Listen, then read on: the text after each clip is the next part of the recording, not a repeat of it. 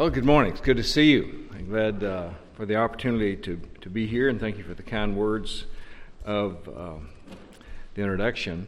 I was asked to speak on this subject from this book that I first wrote as my second book, actually, back in the 90s. This is a revised edition. It came out 2019, revised and updated edition. I was pastoring in the Chicago area, where I served a church there for 15 years, and it's much like this area in terms of dominant religious, background for most people, the religious influences on the culture. And so most of our people, or many of them, had grown up in this educational system and this religious denomination which teaches you cannot have assurance of salvation in this world. That only those the church canonizes as saints can have assurance, and that's going to be near the end of their lives and so forth. So you cannot have assurance of salvation. So I determined I needed to teach on that. And I still have the yellow legal pad sheet where I began to sketch this out, and I anticipated about a 3-sermon series, and ended up doing about 13 because I began to see what a big issue assurance of salvation was. And so I have a problem in one sense of addressing that in 2 parts, here and then in the worship service, but I'm going to do more of a shotgun approach here and then do more focused in the worship service. But I want to begin by saying that I think assurance, or struggling with assurance of salvation, is normal. We have one entire book of the Bible written to address the subject of assurance of salvation. That book is what, by the way? 1 John. 10 times in there, John makes a statement similar to this one. By this we know we have passed out of darkness into light because we love the brothers. In other words, we have a love for our brothers and sisters in Christ such that we cannot imagine life apart from them. The idea of a real converted person, a real Christian, who has no desire for connection with the local church, well, we've got a problem there. That's contrary to the idea that we know we passed out of darkness into light. We're Christians because we love our brothers and sisters in Christ. And if they say they love us, but they can be content never to be with us, well, there's reason there to at least question that love, don't you think? If you don't think so, try that on your spouse. I love you. I don't care if I ever see you again, but I really love you. Well, at the very least, they would question that love, don't you think? Well, as I rewind all that, about 10 times in 1 John, he makes statements like that. By this, and then he'll describe what this is. This is one of the ways we know we're saved. We're Christians. And then at the end of the book, in chapter 5, he says, these things, meaning this letter of 1 John, these things I have written to you who believe in the name of the Son of God, in order that you, people who believe, that you may know that you have eternal life. So here are people, John thought they were believers, they thought they were believers, they had believed, and yet they did not know for sure that they have eternal life. So John said, I'm writing something to you who believe. I'm convinced you believe. You think you believe. So I'm writing to you so that you may know and not wrestle with this issue anymore, not wrestle with uncertainty. You may know that you have eternal life. Well, my point in saying all that is this. If you have one entire book of the Bible written to address one subject, you can be sure it's a pretty common issue. Right? One whole book of the Bible dealing with assurance of salvation. That convinces me, what my experience tells me anyway, that This is a common problem. In other words, it's normal, and indeed I will argue healthy, for a real Christian to at least occasionally struggle with whether or not they're a Christian. Now, persistent, unresolvable doubts are another matter altogether. One of the many things is I realized, somehow I need to address that, I need to address this, that's in this little book here. There's so many things when you think about it. Seems like a simple subject once it's a yes or no once you resolve this issue, but there's nuance to that that's pretty in depth. So I think it is normal. We have one whole book of the Bible written to address the subject. So if you occasionally struggle with that, I think that is normal. I think it's healthy. You say, well, how can that be healthy? Well, I think it can demonstrate the fact that you do want Christ and salvation more than anything. One of the best evidences, I think, that a person is born again is that they really wonder about it. Because generally, lost people don't sit around wringing their hands wondering if they're right with God. Lost people generally sort of have the attitude of, lost people, if they're in the church, will usually sort of have the attitude of, oh, I've done that.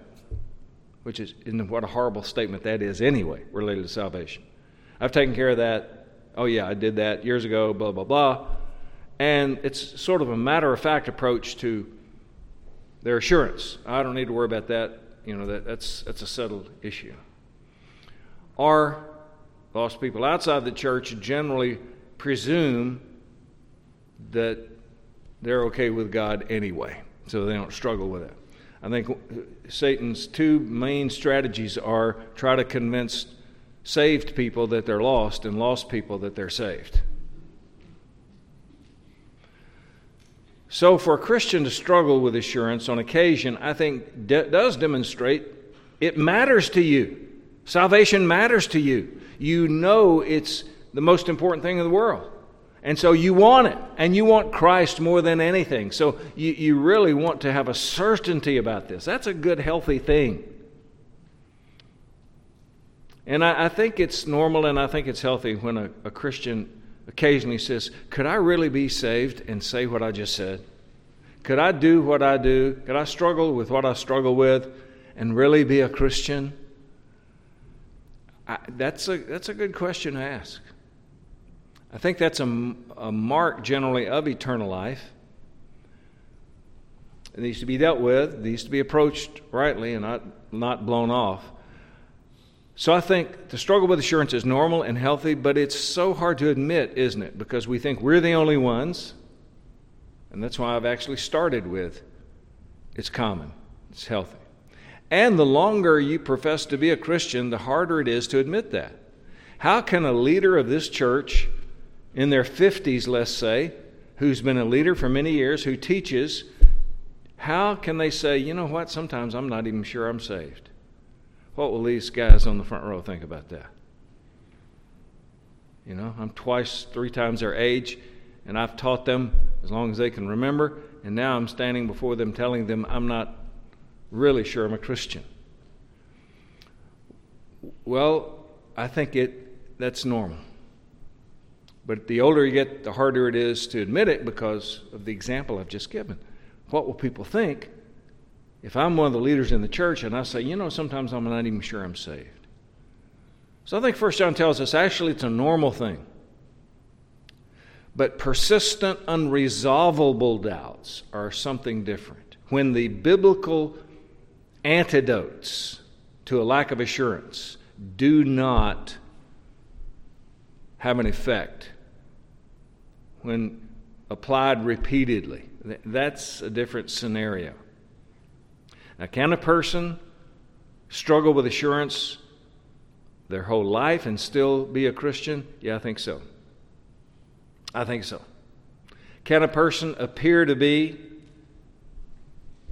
in other words, one person never has these things resolved. They go to their grave struggling with assurance.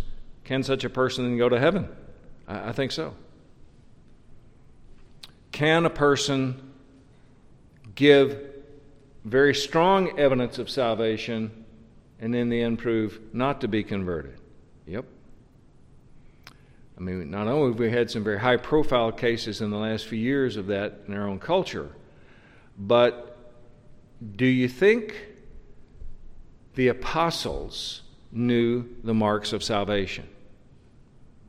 I mean, Jesus has sent them out 2 by 2, right? Heal the sick, raise the dead, preach the gospel. Now, this is on, the other side of Pentecost, but I think they had a pretty good idea. And then after 3 years of being with each other and talking about Jesus and what he's doing and how amazing he is when he's, kind of away from them, when Jesus says the night before he's crucified, one of you will betray me, did all of them turn and look at Judas? Yeah, we knew about that guy. We were wondering about him all along. Right? No, what did they do? Lord, is it I? Every one of them, is it I? Could I be the one? So none of them suspected Judas. But even more convincingly, do you think the Apostle Paul knew the marks of salvation? Probably as well as anyone, right? Anyone ever. If someone could spot a truly saved person, the Apostle Paul could spot that person. Demas fooled Paul until the very end. And only at the end, Demas, having loved this present world, deserted me. So Paul thought Demas was a Christian, but he proved not to be. Well, if Paul can be fooled, we can too. And the Bible warns us there will be people like that. So, that's disillusioning when it happens, but prepare for it. The younger you are in the faith, the more shocked sometimes you are when someone who gives every evidence, even preaches and people are converted, how could that person prove not to be a real Christian? Well, that happens. Judas apparently not only performed miracles, but when he preached, people were converted, when in fact he wasn't. Perhaps the same with Demas. That's going to happen. It's unsettling when it does, but it will happen. But how do we know whether or not we are converted? That's the most important thing. I think the greatest cause for most people would be, well, I'll tell this kind of story, and I think it'll reveal what I mean. I would actually like to do it right now, but I guess time doesn't permit. But if you have a ministry responsibility where you teach a class, lead a group, you might want to try this sometime. But don't do it when you're discouraged. If you're already kind of discouraged about the progress of the group, don't do it then. Do it only when you're already feeling pretty good about things. Give everybody a sheet of paper, and say to everyone, how many times do you think you've heard the gospel in your life? And a group like this, particularly if it's dominated, by people with approximately the same amount or color of hair as I have, we'll roll our eyes, thousands of times, I've heard the gospel thousands. I've been raised in the church. I've heard the gospel, thousands of times. All right, good. Then you believe the gospel. You're a Christian, right? Uh-huh. Okay. So you got the sheet of paper. Write it down for me, would you?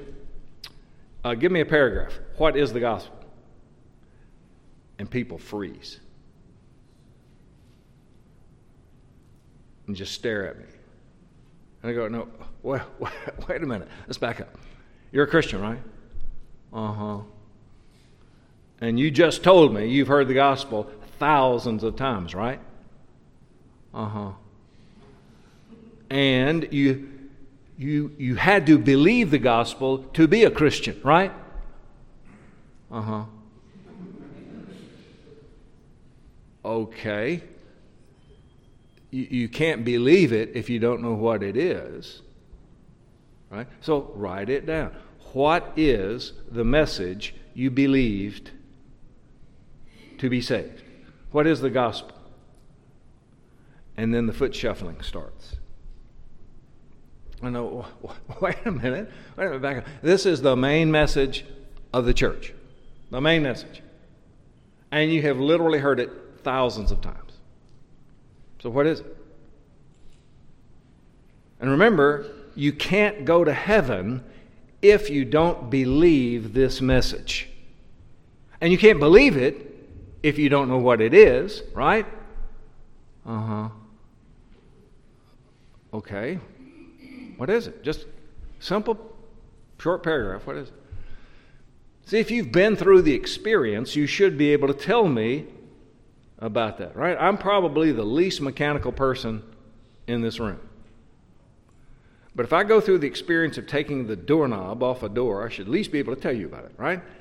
I say, I may not even know how to describe it. So I went up and I looked, and these 4 circles. There's this kind of plate behind the doorknob, and there are 4 circles. And in each corner, these little circles, and they had a slot in them. So I went and found this rod. You know, it's a metal rod. It's about this long. It's pressed flat on one end, had a clear yellow handle on the other end.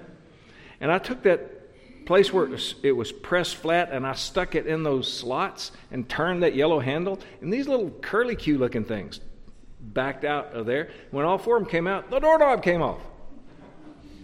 Well, I didn't know any of the technical language, right? But you understood exactly what I meant, didn't you? The same is true if you have been through the experience of believing the gospel of Jesus. Because you've been through the experience, you can describe this to people. I heard this message. Here's what I understood. Here's what I believed. If you have believed the gospel, you got to know what the gospel is. At least minimally.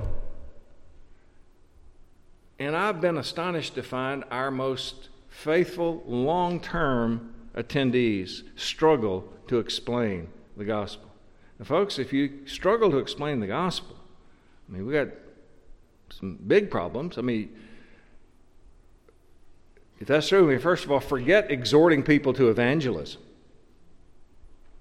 I mean, if in the friendly confines of their local church Sunday school class, you don't know you can't explain the gospel, forget trying to get people to explain the gospel out in the hostile environment of the world. If in a place where we all say we love the gospel, love one another, and we can't discuss what is the gospel, forget out in the hostile environment of the world trying to urge people, go out there and share the gospel. So, I mean, that's one of the big problems. But if people come to our church week after week after week after week and don't know what the main message of the church is, the main message of the Bible, I mean, we got a problem.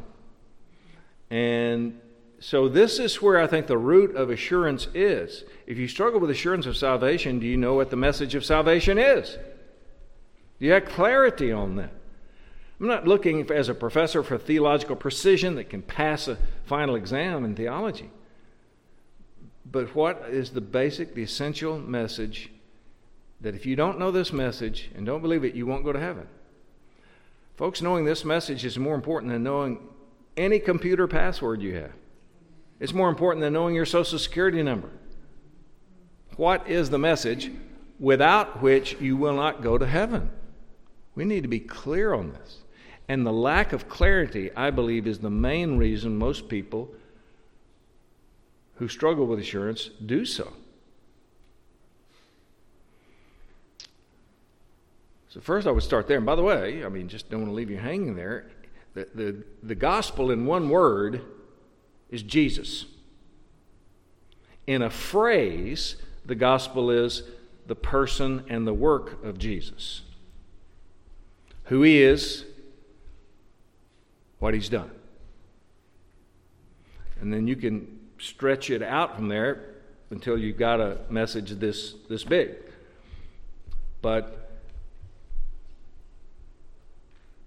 And sometimes when I'm teaching people, they're preparing to go for a mission trip.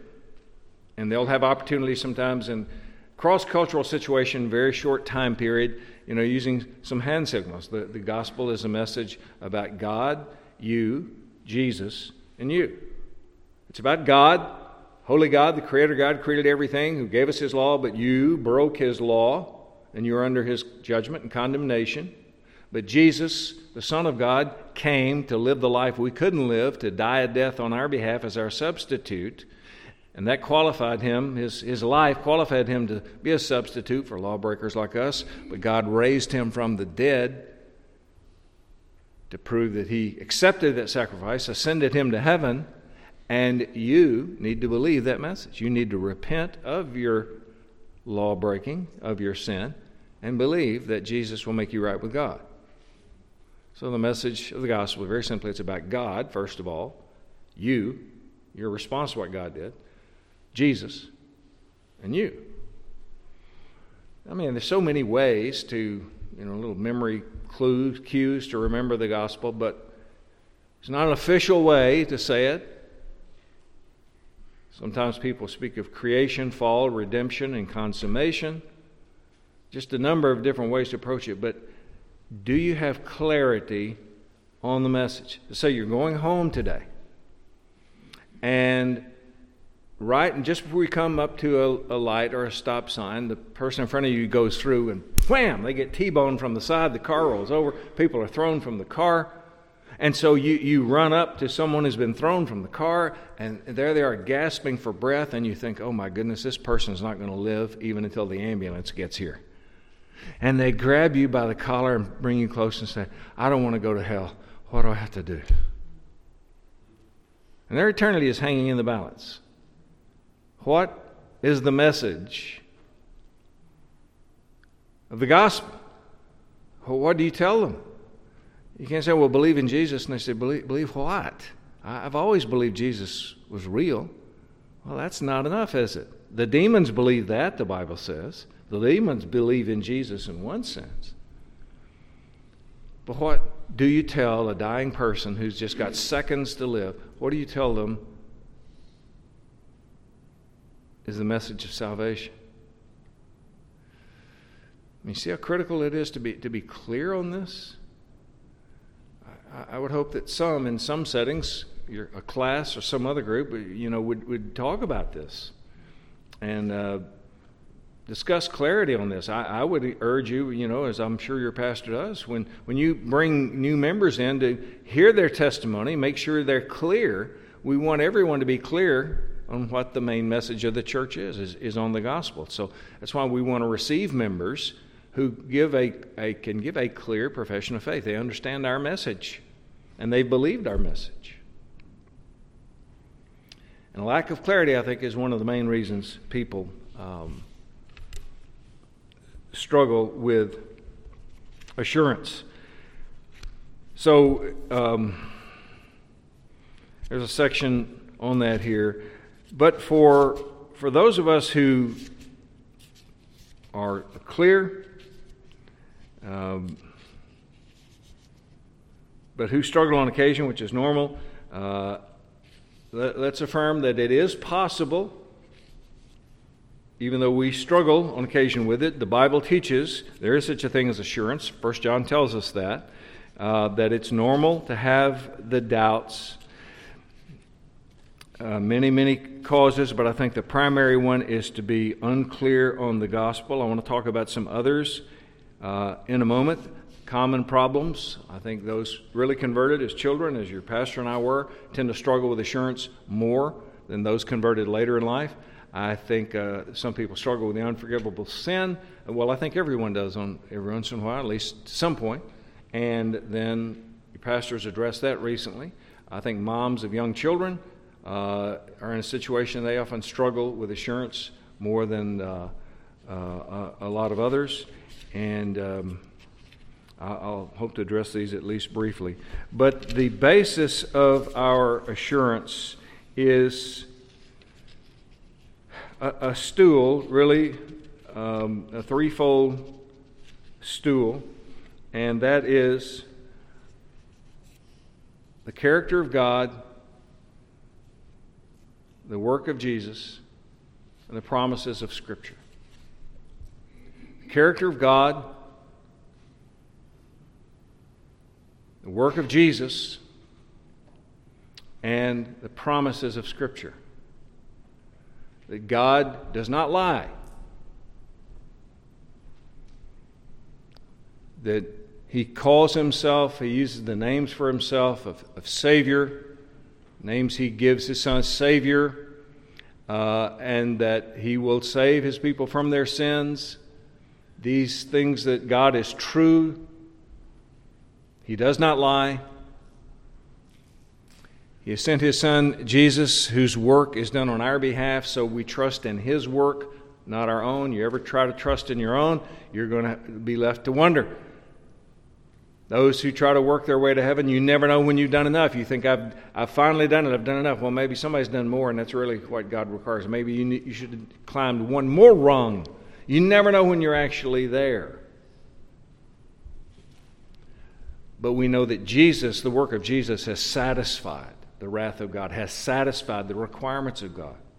And so we rest by faith in His work, not anything we have done. And then that the promises of God are true. They can be trusted. They are reliable. These are the things we look to, and nothing we have done, because you look at yourself and you'll never be satisfied. I can remember when I was pastoring the Chicago area, a young woman coming up. Every Sunday night we would sit on the front row, and I can still see her arms twisted like this. She'd say, I'm just not sure I've repented enough. I'm not sure I know it's repent and believe in Jesus, but I'm not sure I've repented enough. And strangely, this self-examination became sort of a twisted self-centeredness. I finally just said, look, if you're going to go to hell looking to Jesus.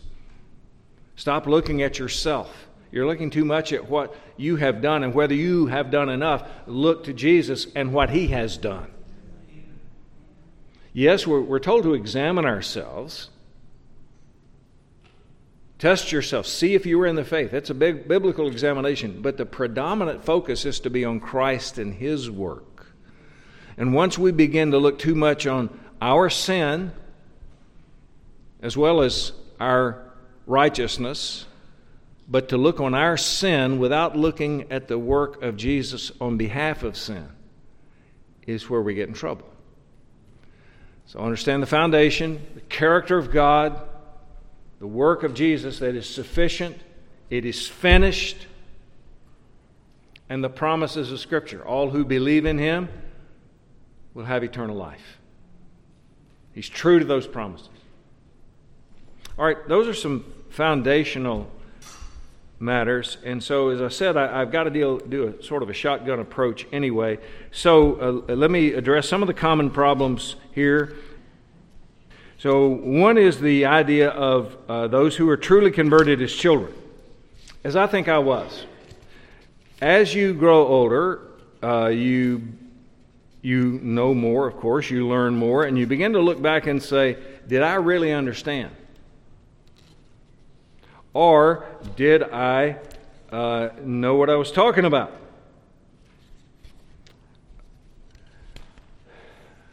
And it's impossible to go back in time to try to get into your 9-year-old head, as I was at the time, my 9-year-old heart. Did I really understand? Did I understand enough? Did I say the right words? Did I really mean it? It's impossible to go back to that. So we always want to make assurance of salvation a present tense experience. Are you right with God now? That's the first thing to nail down. Don't try to go back and say, was I saved then? The question is really, are you saved now? Settle that first of all. Are you saved now? Then we can go back and look at, when do you think you might have actually been born again? And you may end up saying, well, I'm not sure if it was here or if it was here. But are you right with God now? So assurance of salvation is always a present tense experience. Don't tell me about the past. Do you love Christ supremely now? Is Christ the most important thing to you now? Do you want Him and His salvation now more than anything? Okay, let's deal with that. Rather than trying to go back to the past, because we've already seen a person can appear to be converted in the past, but not now. So are you right with God now, and how do you know? What do you rely upon as your assurance that you're right with God now?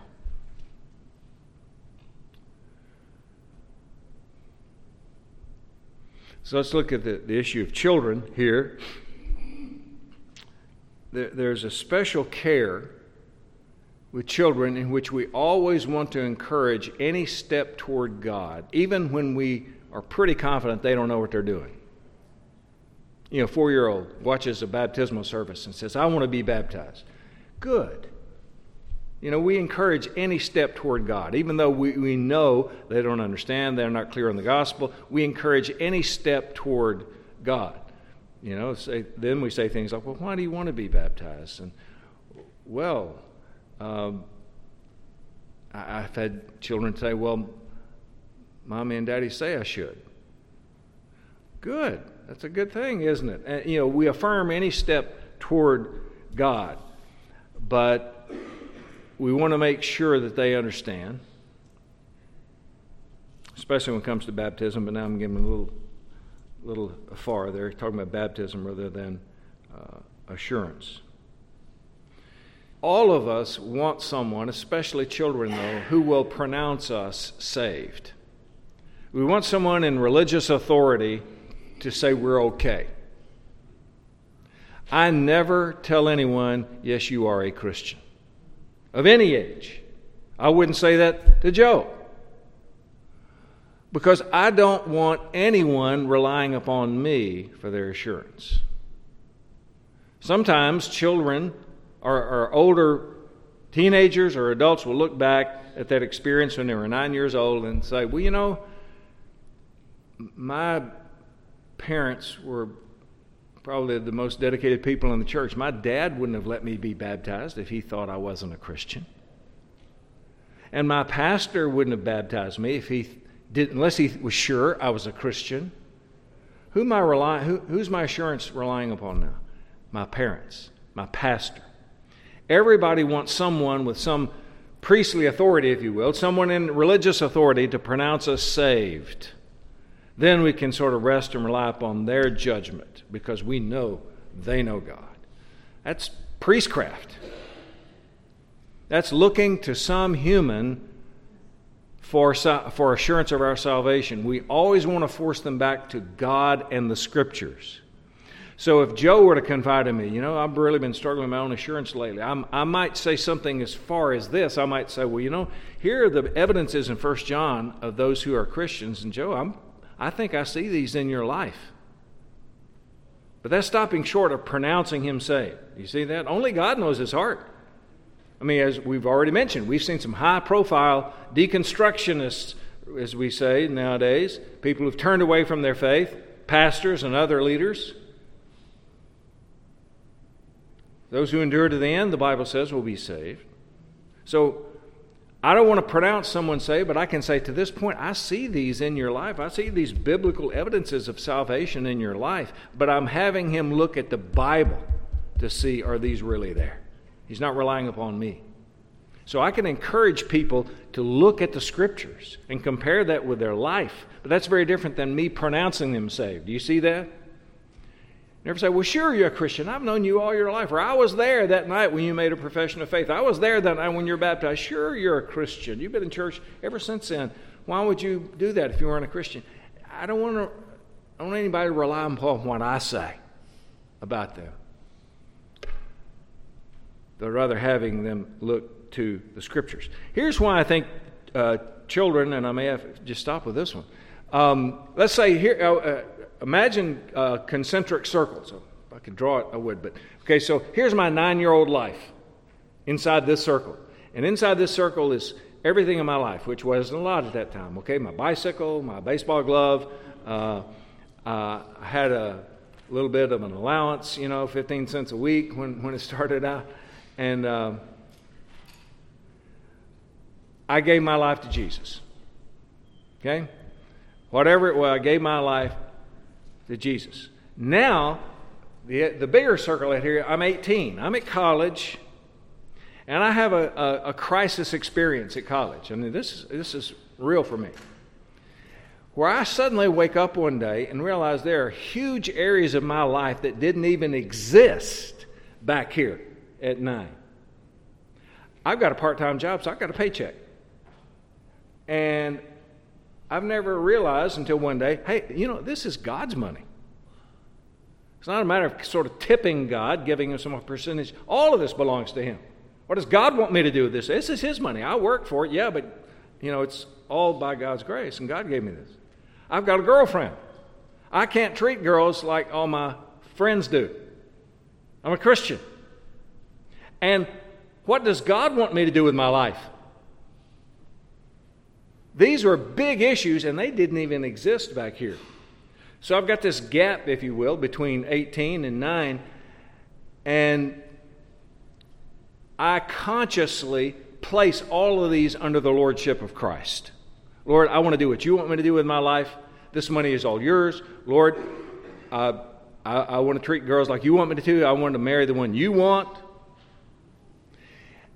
And a lot of us were trained to call that experience making Jesus Lord of our life. That I was saved here, but now I've made him Lord of my life. No, that's a false way of looking at that.